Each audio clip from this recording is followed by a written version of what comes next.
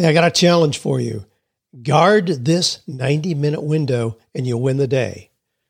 Now, I'm going to show you what to do in a 90-minute period so you can overcome whatever the day is going to bring, no matter what. So stick with us for that.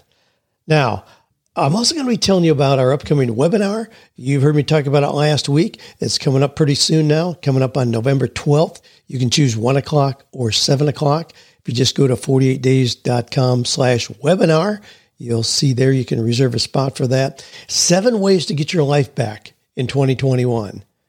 7 ways to get your life back in 2021. So if you are deciding that 2021 is going to be the year you're going to start that side business, join us. If you're doing okay, but you really think there must be more than what you're experiencing currently, hey, join us for that. If you're still trying to figure out what your purpose and your passion are, God, it'd be a great way to kind of get clarity on that. But this is a time to get clarity. You decide what you want the next year to be. You don't have to sit around and wait and see what happens. You don't have to do that. You decide what you want next year to be. Join us at 48days.com/webinar. Now, here's some of the questions that we're going to be covering today. What I enjoy most is playing board games like Ticket to Ride. Can I get a job doing this? Dan, why are you not endorsing products on your podcast anymore? Great question. And I want you to help me explore that very question. Dan, could you share your morning routine and how you plan your day? All right, we'll do that. Do you have any suggestions on how to stand out from others during an interview that is in a virtual setting? Yes, I do. I can tell you how to rock it, how to be a rock star in doing an interview in a virtual setting. Somebody says, how do you see the COVID-19 pandemic affecting the way jobs are for the long term? Great question. And a lady asked, how would you choose life versus career? Well, that's a great one to wrap on. They got some more there if we can get to them. This week I spoke to a class at Mississippi State University under the direction of Dr. Randy Little. They use 48 Days to the Work You Love as their textbook. I'm always honored by that to kind of wrap up the end of the semester with questions from the students. I'll insert some of those if we have time here as well. This is our quotation for today. It comes from Henry Ward Beecher, probably familiar to you, certainly to me. He said, the first hour of the morning is the rudder of the day. So we're going to kind of weave that in. But remember that, the first hour of the morning is the rudder of the day. All right, let's cover some good news here, and we'll jump into some questions. A lot of good news happening. Here's a 7-year-old boy who was bullied, and he opened a huge food pantry, making his life all about positive energy. If living well is the best revenge, then Kavanaugh Bell may just be having the best life ever. Here's a little boy, spirited 7-year-old who was being bullied at school, but rather than internalizing the pain or trying to figure out how to get even, he decided he was going to channel his energy into doing something positive instead. Now, this is pretty cool. I mean, this is pretty mature. This guy must have, really helpful parents to figure this out. But he says, after I was bullied and I felt a darkness inside me, I knew I didn't want other kids to feel the same way I felt. So I asked my mom if she could help me spread love and positivity. And the more I gave back to my community, the more I wanted to keep doing it. Now, this little boy lives in Gaithersburg, Maryland, with his mom and their extended family. I mean, even before he was involved in this bullying incident, he had a heart for doing good, for helping other people. So he started with his own little savings account, but he started putting together care packages filled with food and toiletries for his elderly neighbors. And then over time, other people heard about what he was doing, and you know how it goes. People always want to be involved in something good like this. They want to help. If you can spearhead something that's courageous, that's helping other people, you're going to find others that want to contribute and help you in your plan to do that. So this little boy is doing that. Golly, it's really grown dramatically what he's doing now. His mom says he believes he can save the world, and I believe him. He just carries that, well, no problem, let's do it kind of attitude. Doesn't see anything as a challenge. So he's been interviewed by People Magazine and other organizations, but this has grown and grown and grown. He now has a warehouse space that's been donated by a company that allows him to use it for what he's doing. And his goal, this little boy's goal, again, 7 years old, says he hopes to see bullying totally eradicated by his 18th birthday, 10 years from now. While 2030 may be a decade away, with his pluck and persistence, he might just reach his goal. That's a lofty goal. I mean, when you have a goal, I mean, some things, when we talk about eradicating bullying or eradicating racism or bigotry, I mean, those things are deep within the heart of humans. We can't just make laws to eradicate those things. Those come from human emotions, human feelings, human kind of characteristics. I'm not sure we can eradicate those. They're kind of deep within the heart of every person to choose or not choose those things. We can certainly create models for reducing those things. And I commend this little boy on doing what he's doing. Now, this is kind of cool, and I really identify with this, and you will too. Here's a graduate student who defends her dissertation. Now, you know, when you get a PhD, you have to have a dissertation, and then you have to defend it in front of your board of advisors. She did that while wearing a skirt made from rejection letters. I mean, if you're doing anything, you're going to experience rejection.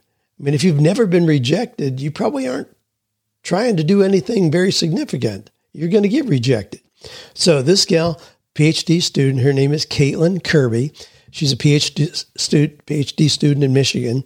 She defended her dissertation again while wearing this skirt. And there's a cute picture of it. You can check it out. It's just papers that are tied together. It's certainly nothing immodest or anything, but it's made of rejection letters.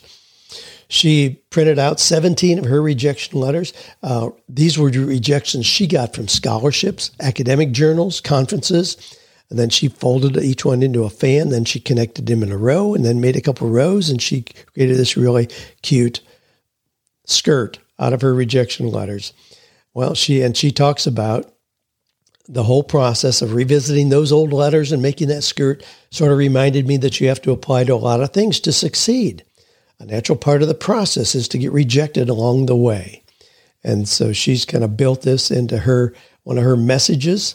She's now working on a postdoctoral research project at the University of Nebraska. She says, in response to what does the future hold, I'm gearing up to receive a few more rejection letters along the way. She joked with the Lansing State Journal, maybe I'll make a longer skirt. Now, you know, this is worth just thinking about for a minute. I recently, a couple weeks ago, you'll recall, I had as my guest Mark Victor Hansen on here. Mark Victor Hansen being the co-author of Chicken Soup for the Soul. And we revisited that time early in his career where he along with Jack Canfield, they received 144 rejections for Chicken Soup for the Soul. Now you think, how is that possible that many publishers did not recognize the value of what was going to happen with that book that has now sold, half a billion copies. I mean, 500 million copies of Chicken Soup for the Soul series. Well, he had to get through those rejections. I asked him on that interview, and you may recall that, I said, how many rejections do you think most people get for a manuscript before they just quit and decide it's no good and they move on to something else? Well, his answer, and I certainly agree, is probably one or two rejections, and somebody moves on. What if you're in sales? I love selling, I always have, and I had a little project one time that I was doing, and I had to just knock on doors, just cold call. I didn't call ahead for appointments or anything. I wanted to move a lot faster than that. It was a little project where I was selling advertising space. And so I would just walk in. Well, my goal was every day to have 15 businesses identified that I was going to walk in, and to then have as a goal that I would have 8 of those that I would actually make a presentation. I mean, knowing that some businesses walk in, the owner's not going to be there, decision maker's not going to be there, whatever. So 8, though, where I really wanted to be able to make a presentation to somebody who had the ability to make a decision. I learned very quickly, I kept track of my numbers. I learned that I would close, I would get a yes from 67% of those people. So 67% of the presentations that I made, which meant that I was going to sell 4 or 5 of those ad spots in a day. And that made a pretty good day. I mean, I could do really well with that.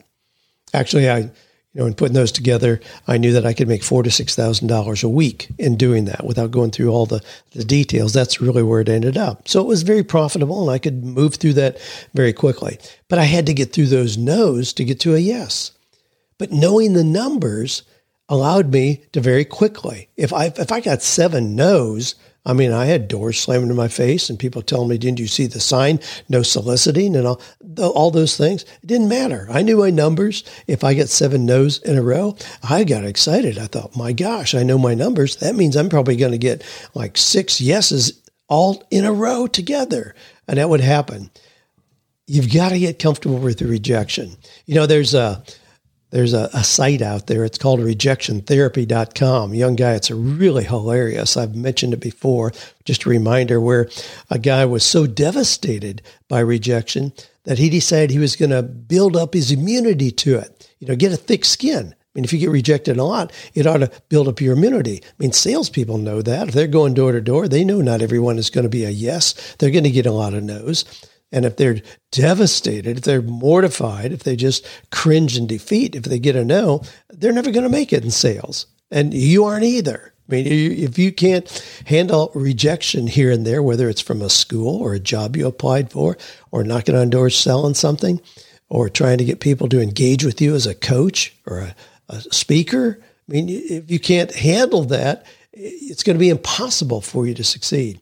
Anyway, this young guy on rejection therapy, I mean, he decided to set himself up for 100 days of rejection, asking things that he knew were ridiculous, just so he would get used to being rejected and not take it so personally. So the first day he asked a total stranger, if he could have $100. Well, you know how that's going to go. The next day he asked for a burger refill.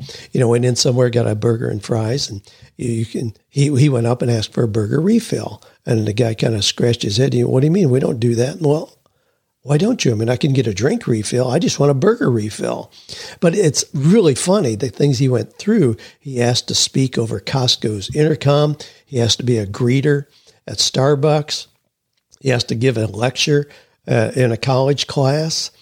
He asked to get a free room at a hotel. Anyway, just go to Rejection Therapy. You can check that out. But the point is, in our good news, man, I love this gal's story about making a skirt out of her rejection letters. You got to be realistic about this, and you got to be able to handle that if you're going to move forward. And we've got so many good news things happening in the 48 Days Eagles community. I don't have time to list them all here, but one of the things that has been really interesting is to watch the ongoing development of a gentleman, a member of our Eagles community. His name is Steve Christmas. Now, he happens to have an interesting name. His name really is Steve Christmas. His mother's name was Mary. Imagine that. Having a name of Mary and a guy with the last name of Christmas. Well, anyway, what Steve did was he started with his son a balloon animation business where they would go to a birthday party, blow up balloons and then twist them to make these little animals, octopus and doggy and that kind of thing. Well, he was just helping his little boy with the business. Well, they did pretty well with that business and he continued to help him. Well, that little boy grew up and ultimately went off to college. Guess what Steve decided? He enjoyed the balloon business. He's expanded it. He does grand openings for companies. He does big displays for welcome back to campus, for colleges, using balloons, hundreds of balloons. He calls himself an inflation animation engineer rather than just a balloon guy. But you can check him out, Steve Christmas. Just a fun idea and interesting to see. It's something that was developed just as an entrepreneurial experience for a child. It turns out the child went off to college and off to other things, and the daddy decided, this is a lot of fun. I'm going to continue this. Love seeing that happen. All right, here's some questions. Kevin says, Dan, I'm a project manager for a global medical device manufacturer. I've been listening to your podcast, and I read 48 Days to the Work You Love. I've identified the role I want, but I'm stuck at selecting an industry to focus on. I love what the project manager role can be, but I disagree with the project management philosophy at my current company. Poor planning, not enough resources, unclear requirements, lack of documentation, everything is a priority, therefore nothing gets done. What I enjoy most is playing hobby board games like with family and friends, things like Ticket to Ride, Settlers of Catan, and so on. I love the strategy, competition, laughter, and how it brings people together. But I also like the idea of being a project manager for many industries. I know I can apply my talents to my industry. Am I limiting opportunities by narrowing my search in one industry? Well, some questions that don't have a clear yes or no answer there. I appreciate the way you laid this out, Kevin. I love the fact that you see what you really enjoy being identified in games like Ticket to Ride. We play that as a family as well a lot. I mean, there is a lot of strategy. It takes a long time to play it. And there's a lot of that project management skills that you have that can be used in doing that. And it's great to see that kind of connection. Now, being a project manager where you are currently, you're identifying a particular company culture that is not a positive one. That's one company. Don't assume that that's the same everywhere else, because it's probably not. So in doing a good job search, you want to, as you have read in 48 Days to the Work You Love, identify 30 to 40 companies that would be candidates where you could see yourself being involved as a project manager. But keep in mind, interviewing, I got another question that deals with interviewing, so I'll go into this a little bit more. But keep in mind, the word for interview in the Latin means to see about each other. When you do an interview, it's not there to beg for a job. No, you're there to see if this is a place you want to be involved. So you ought to have opportunity to see into their culture, talk to people who work there.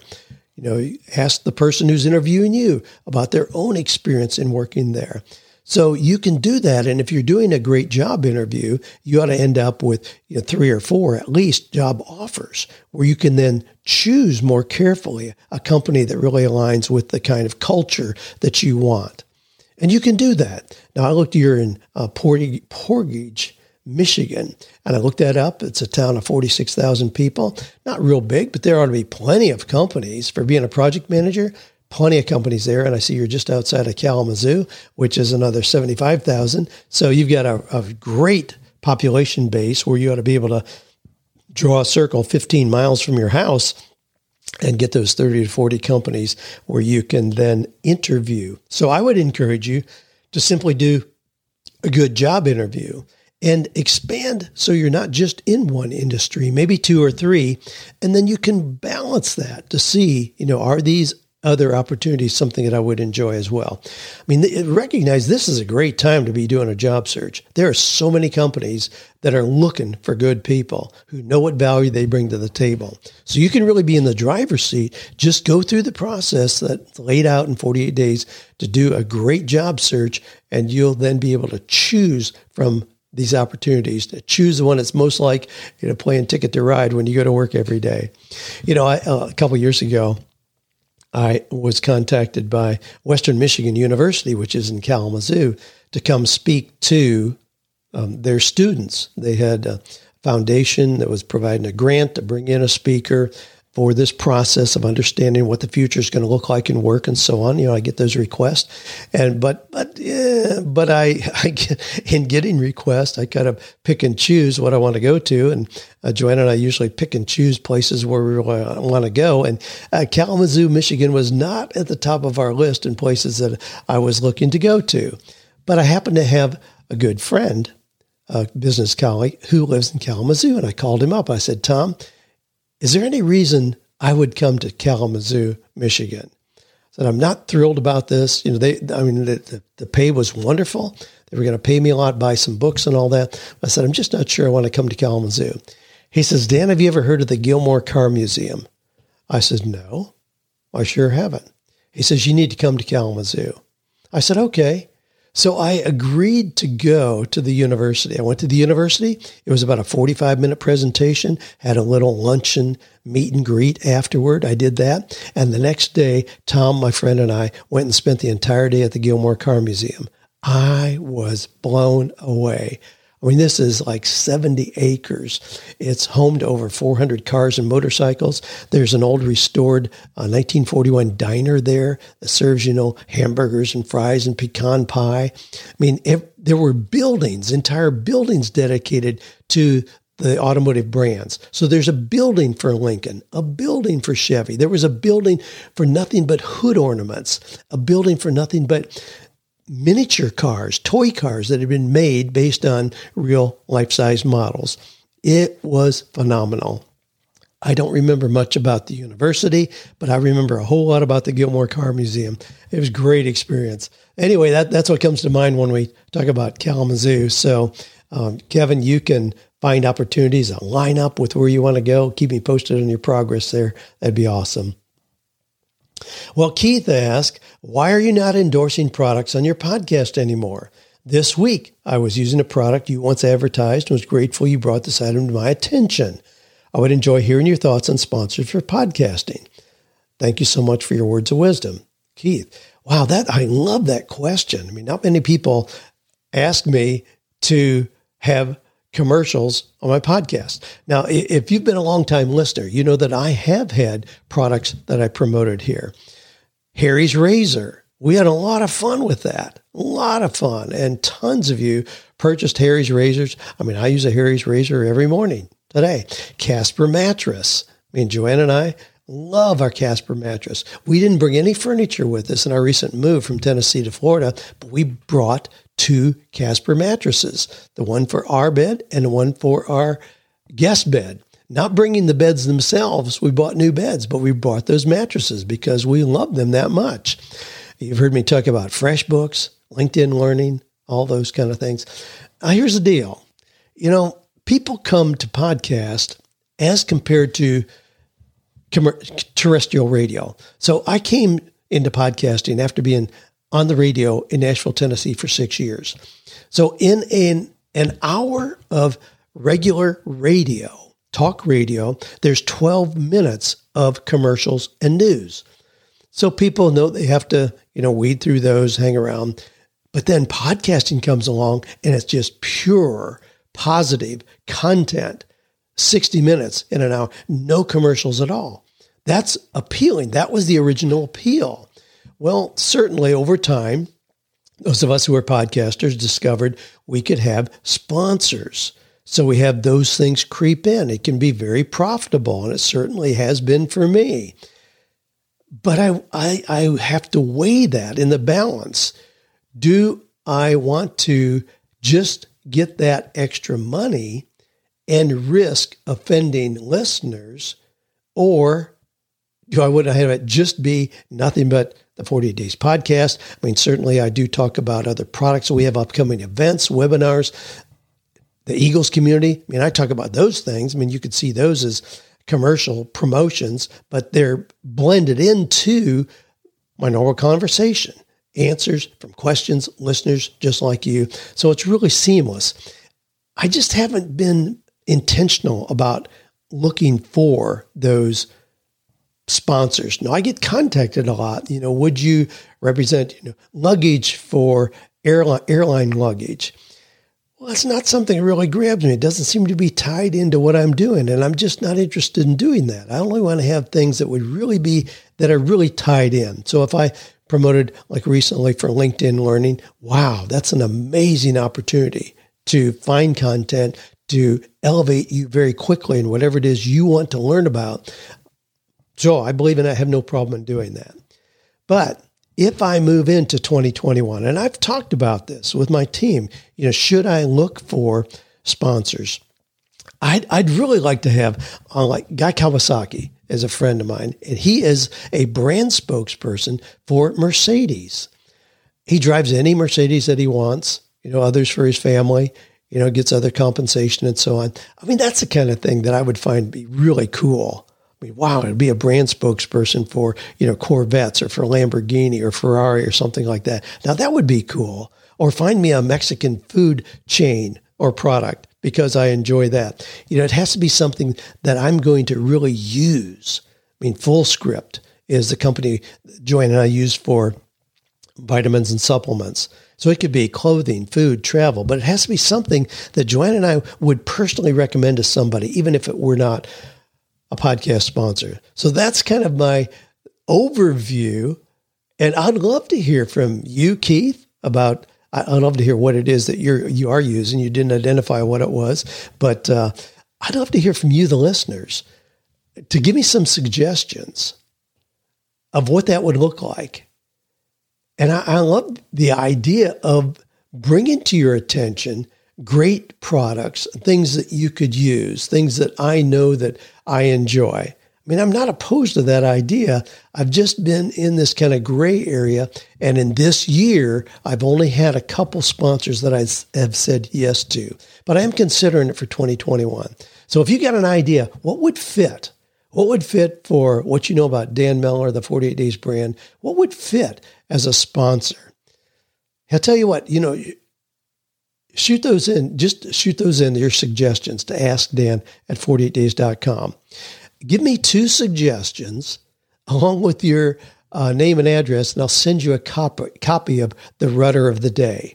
We're talking about that anyway today, the Rudder of the Day, the direction starting the day, the first hour is the Rudder of the Day. I have a book that's titled The Rudder of the Day. It's 91 short segments, compilations, just short things you can use as devotional inspiration in the morning. So send me 2 suggestions about sponsors that you would like to see, that you think fit in the 48 Days brand. I'd love to hear your ideas, and I'll reach out to some. If I really think that it would be a good fit, we'll reach out to some. I mean, companies are certainly looking for opportunities to get the word out there. No shortage of that. And I'll see if we can't line some of those up if they are really things that do line up. So give me 2 suggestions.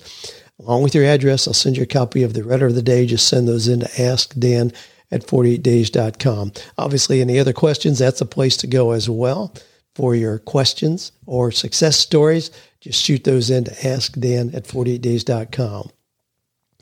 Now, here's a question that kind of framed the beginning, my opening statement for today's podcast, and that is, this comes from Adam, who says, Dan, in your book, you reference Henry Ward Beecher's assessment that the first hour of the day is the rudder of the day, the golden hour. Could you share your morning routine and how you plan your day? Wow, I am happy to do so. I mean, there is nothing that has contributed more to my success than the reverence that I have for those first 90 minutes of the day. Now, if you remember, I started off the podcast today saying, if you protect this 90-minute window, you will win the day. Well, here's how you do that. Here's my first 90 minutes of the day. What I do in that time sets the stage for the day that I'm going to have, the first 90 minutes of my day. I mean, I'm normally in bed by 9:30. I don't enjoy staying up late. I love the morning. I love to see the sunrise. I've always been that way. So I'm usually in bed by 9:30 or so and awake by about 5:30. So there's my 8 hours. I want to have that. I haven't used an alarm clock in years and years and years. I simply go to bed when I'm tired and wake up when I'm rested. So when I get out of bed, I slip out of our bedroom into another room where I drop on the floor, do some yoga stretches. There's some things I do. My massage therapist has taught me things that I can do to protect my back. So I do that for just stretches for about 10 minutes or so. And then for the next 5 or 10 minutes, I just walk through our house, looking out the windows for the first signs of the sunrise and early morning. Those beautiful, beautiful birds that move around freely on our property. Look out the back, over the lake. Sometimes I see an alligator that's moving around down there early in the morning.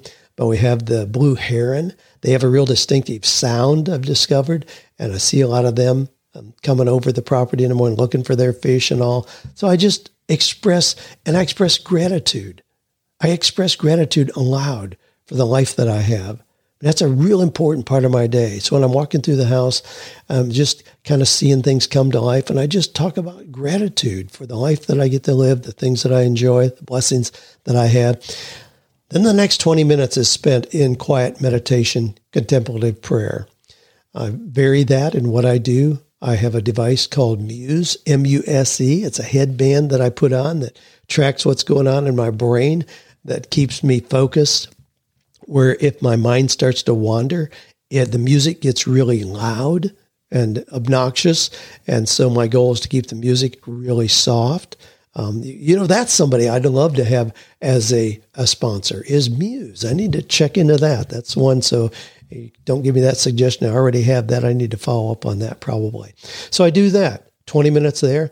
Then I head out the door. Where we live, there happens to be one road that goes through the community. So it's very quiet early in the morning. There's rarely any traffic at all, but it's 3.5 miles. That's the length of walk that I really enjoy. And while I'm doing that, I listen to positive, inspirational podcasts, audiobooks. Then I get back to the house, usually sweaty, but then I'm ready to take a shower, say good morning to Joanne. At that point, she's usually up. We cover our activities for the day, have a cup of tea together, and I'm ready to go. But by then, my mind, body, and spirit are prepared for whatever the day can bring. I mean, nothing is more important than those first 90 days. Now, you can decide what that's going to look like for you, but I want to assure you, if you protect that first 90 minutes of the day, I know people who, go to bed late because they stayed up too late watching TV, and the alarm clock goes off. They grab the alarm clock, slam it down, jump out of bed. They're already frustrated and stressed and late, and rush out the door, grab a cup of coffee to keep them awake, honk at traffic as they're on their way to the office, get there 5 minutes late, plop down in their chair. Well, you've just set the stage for the day that you're going to have. That's not how I want to start my day. Incidentally, with what I described, those first 90 minutes, I never start the day with checking text messages, email, my phone, Facebook, TV, news of any kind. That's not what I want going into my brain. Those things come later in the day, but it's not the way I want to start my day, with that spirit of reverence and awe. I want to protect that 90 minutes. So there are 3 things that I want to include in my morning. I would recommend them for you as well. There are 3 M's. And those are movement, meditation, and mastery. That's my goal in the morning. Movement, meditation, and mastery. But if you can win the morning, you can win the day. Just love that setup. Love the question. Thanks. All right, here's another question. I want to ask about interviews, since I'm doing an interview this Thursday at 9 a.m. This is a student who asked this. Doing an interview at 9 a.m. for the Damer Scholars Program. I'm working in internships. The program coordinates taking a class, doing tours. Very competitive, very rewarding. Do you have any suggestions on how to stand out from others during an interview that is in a virtual setting? Yes. Wow. And most interviews these days are in a virtual setting. Now, let me jump into something here that is pretty intimidating to a lot of people. I addressed this in the new version of 48 Days to the Work You Love, the 20th anniversary edition, and that is artificial intelligence interviews, AI interviews, where you may go through 3 interviews and never interact with a human being. Now, is that good, bad, ugly, right, wrong? Well, we could make any kind of accusation, but it just is what it is. But here's the deal. I've always said that if you're going to interview, and you can choose between 9 o'clock and 11 o'clock in the morning, more yes decisions are made in that period of time than any other time of the day. So you could see the same interviewer at 3 o'clock in the afternoon as you saw at 9 o'clock and get a different result, because the interviewer is in a different space. The interviewer maybe have had a tough day, stressed out, looking forward to ending the day, doesn't want to make that kind of decision, and so a no is just easier. That's not true with computers.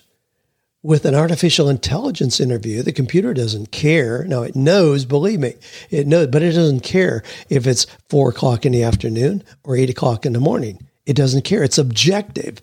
And this is what happens.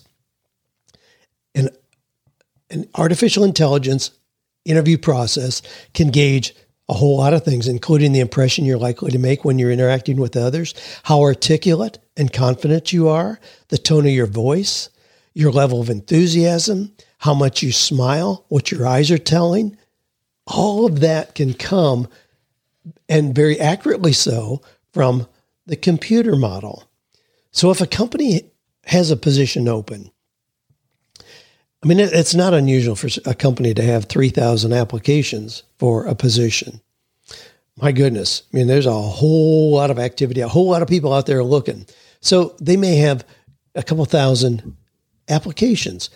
It takes a lot of manpower to screen through those in any fashion, to screen through those.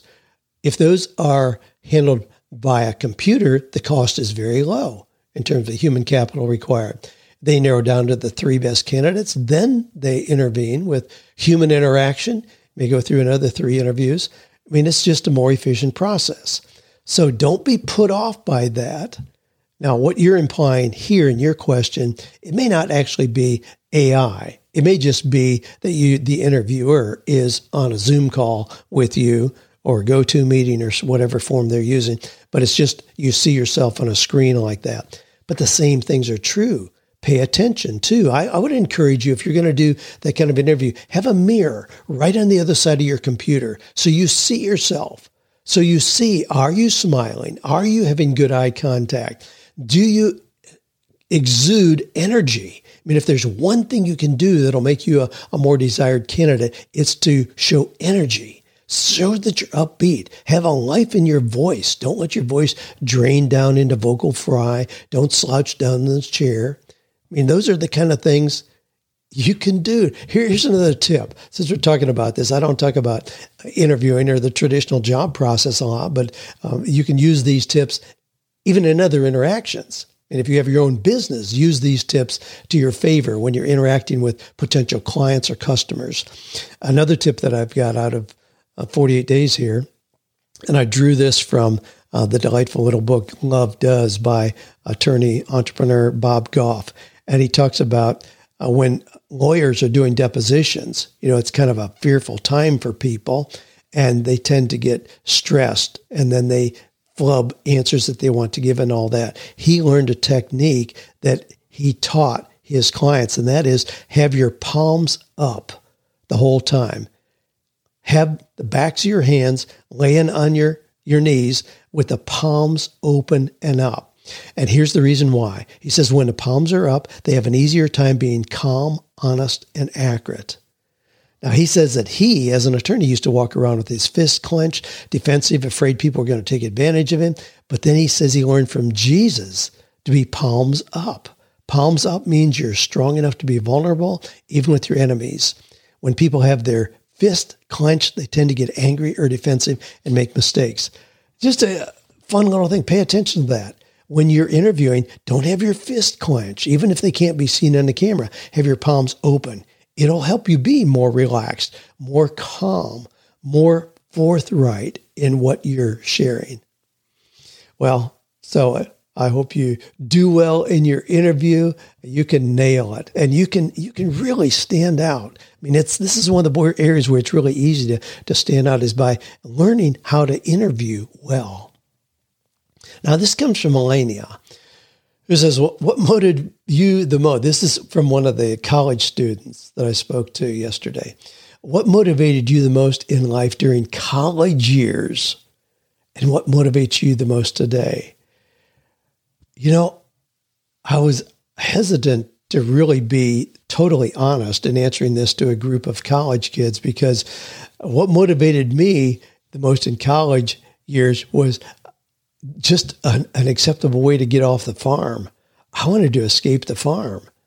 I wanted to be somewhere where I didn't have to get up at 5:30 in the morning to milk the cows. No, I get up early and enjoy the day, but that's different than going directly, having those first 90 minutes be involved with throwing hay bales and milking cows.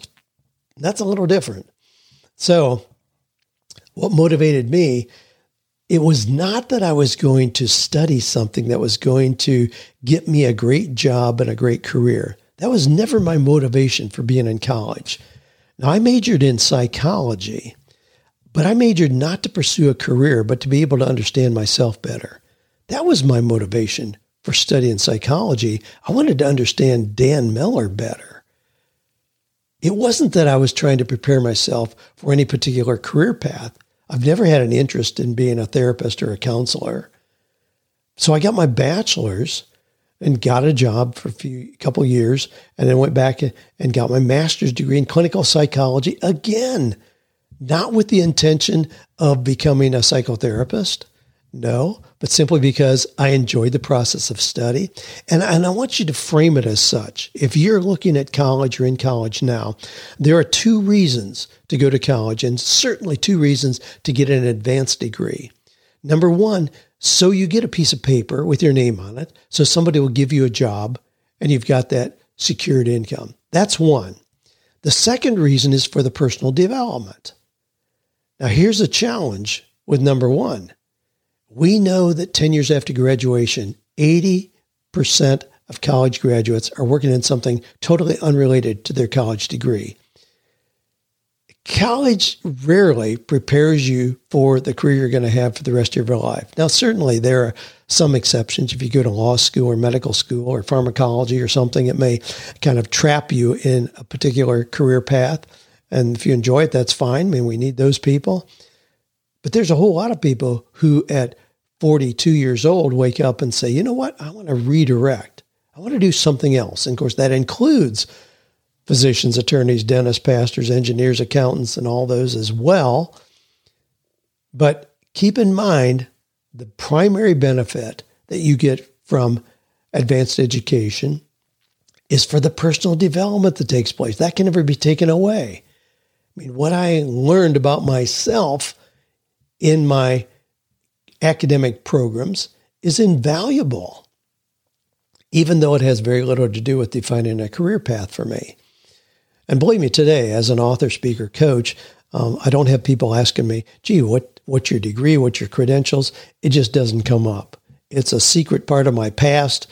I went on, as some of you have heard me tell, and I write about it in 48 Days about, I completed my doctoral work as well, but that's not something that I hang out on a shingle or have on a business card. Those are just things I did for personal development to then position myself. And what people want to know about you today, incidentally, if you're looking for a new opportunity. I mean, I went to the Ohio State University years ago. My gosh, the foreign language I took Fortran as a language. It's a computer program that's so obsolete now. I don't know if anybody would even recognize the name.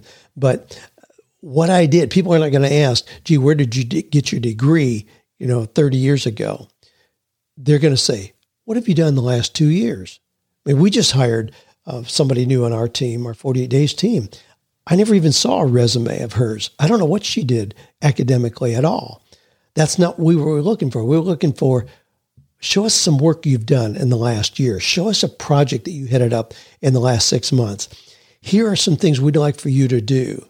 And we paid her for those, but it was simply a trial to see, is she somebody who's going to fit in well with our team? Can she produce the kind of work that we need? That was the process of hiring her, and the same is likely to be true of you as well.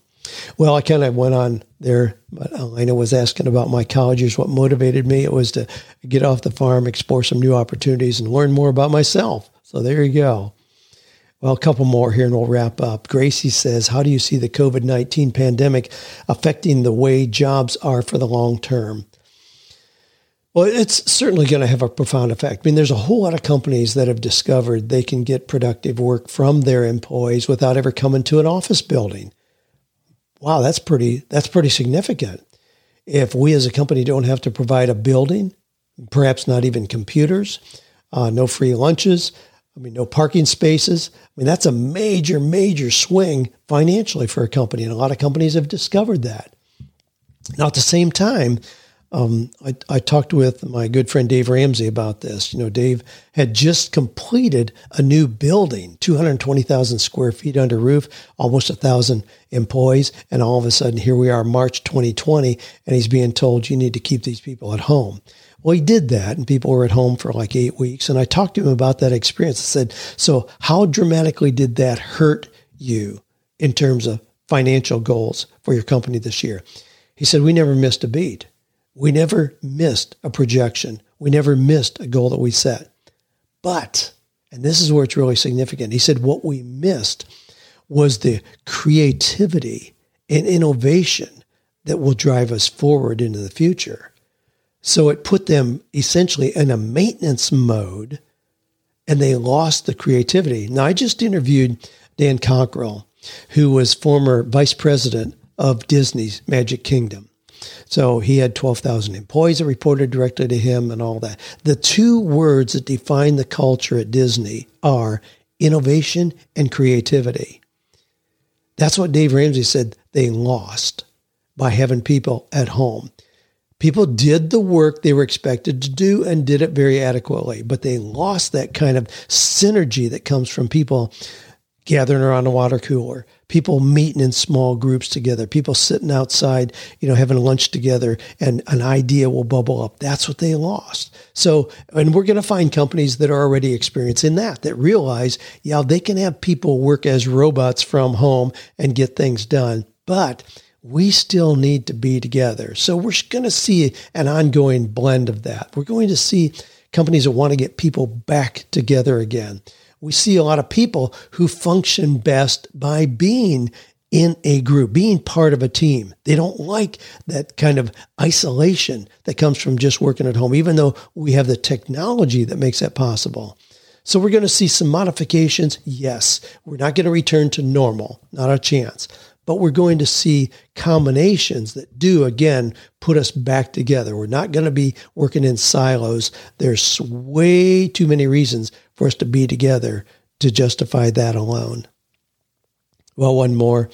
Cammie says, how would you choose life versus career? Wow, that's a standalone question. I always choose life first. Now, let me kind of explain what that means. So, Joanne and I have moved multiple times. We enjoy change, variety, challenge of new things. We have never moved where the reason was because of my work. That has always been secondary. We move, even selecting where I went to graduate school. I went to Ohio State University. We were both in Ohio, and we said, golly, let's explore some areas where we don't have these kind of winters, have this snow, the dark days and all that. Nothing wrong. If you live in Ohio, rock and roll Buckeyes, but we wanted to experiment with something else. And I said, let's choose this strata that includes Kentucky, Tennessee, North and South Carolina. Let's choose a graduate school. There's plenty of them there. So let's choose a graduate school that would be in that area so we can experiment with a new lifestyle, being somewhere where we have different kind of seasons. So we did that. I applied to 7 schools. I was accepted at all 7, and I chose Western Kentucky University in Bowling Green, Kentucky, because we just fell in love with the campus, the town, the people, all of that. But every time we've moved, we went to California because we just wanted to experience living out there. And we came back to Tennessee because we wanted a place where there were seasonal changes, but not real harsh either way. We wanted to be near a major airport because of the things that I was doing at that point. We wanted cultural things for our children. Those were the reasons we came there without having any clue what I was going to do work-wise. That I figured out after we landed there, after we got there. That's always been the case. Our recent move from Tennessee to Florida, you've heard us talk about that. That wasn't because I'm being pulled down here because of business opportunities. Believe me, a lot of people down here have kind of passed on to another season of their life. That's a topic for another day. I love the opportunities that are down here, but we're here because Joanne loves the ocean, loves being near the water. And we decided, well, let's do that. There's no reason we can't. And I can continue doing what I'm doing adequately. There wasn't any kind of glitch at all in the work, my being able to carry on. The biggest challenge I had was there were a couple of weeks where I recorded this podcast without having the fancy smancy equipment that I've got. Well, now I do. Grateful to have it. You know what? I just realized we're right on top of the 48-minute spot already. I've got plenty of questions. Love the questions coming in. Again, shoot those in to AskDan at 48days.com. Join us for the webinar coming up. 7 ways to get your life back in 2020. Boy, don't start in this new year feeling like you're not in the driver's seat, you're not in control. Check it out, 48days.com/webinar. You'll see all the details there. Join us on November 12th at either 1 o'clock p.m., 7 o'clock p.m. You can choose which one you want. Jump in there. No cost to that. 48days.com/webinar. We're going to walk you through that, how to be in control of your life as you roll into the new year. I'm excited about it. I hope you are too. Thanks for being part of this community where we know without a shadow of a doubt we can find or create work that is meaningful, purposeful, and profitable. Don't settle for less.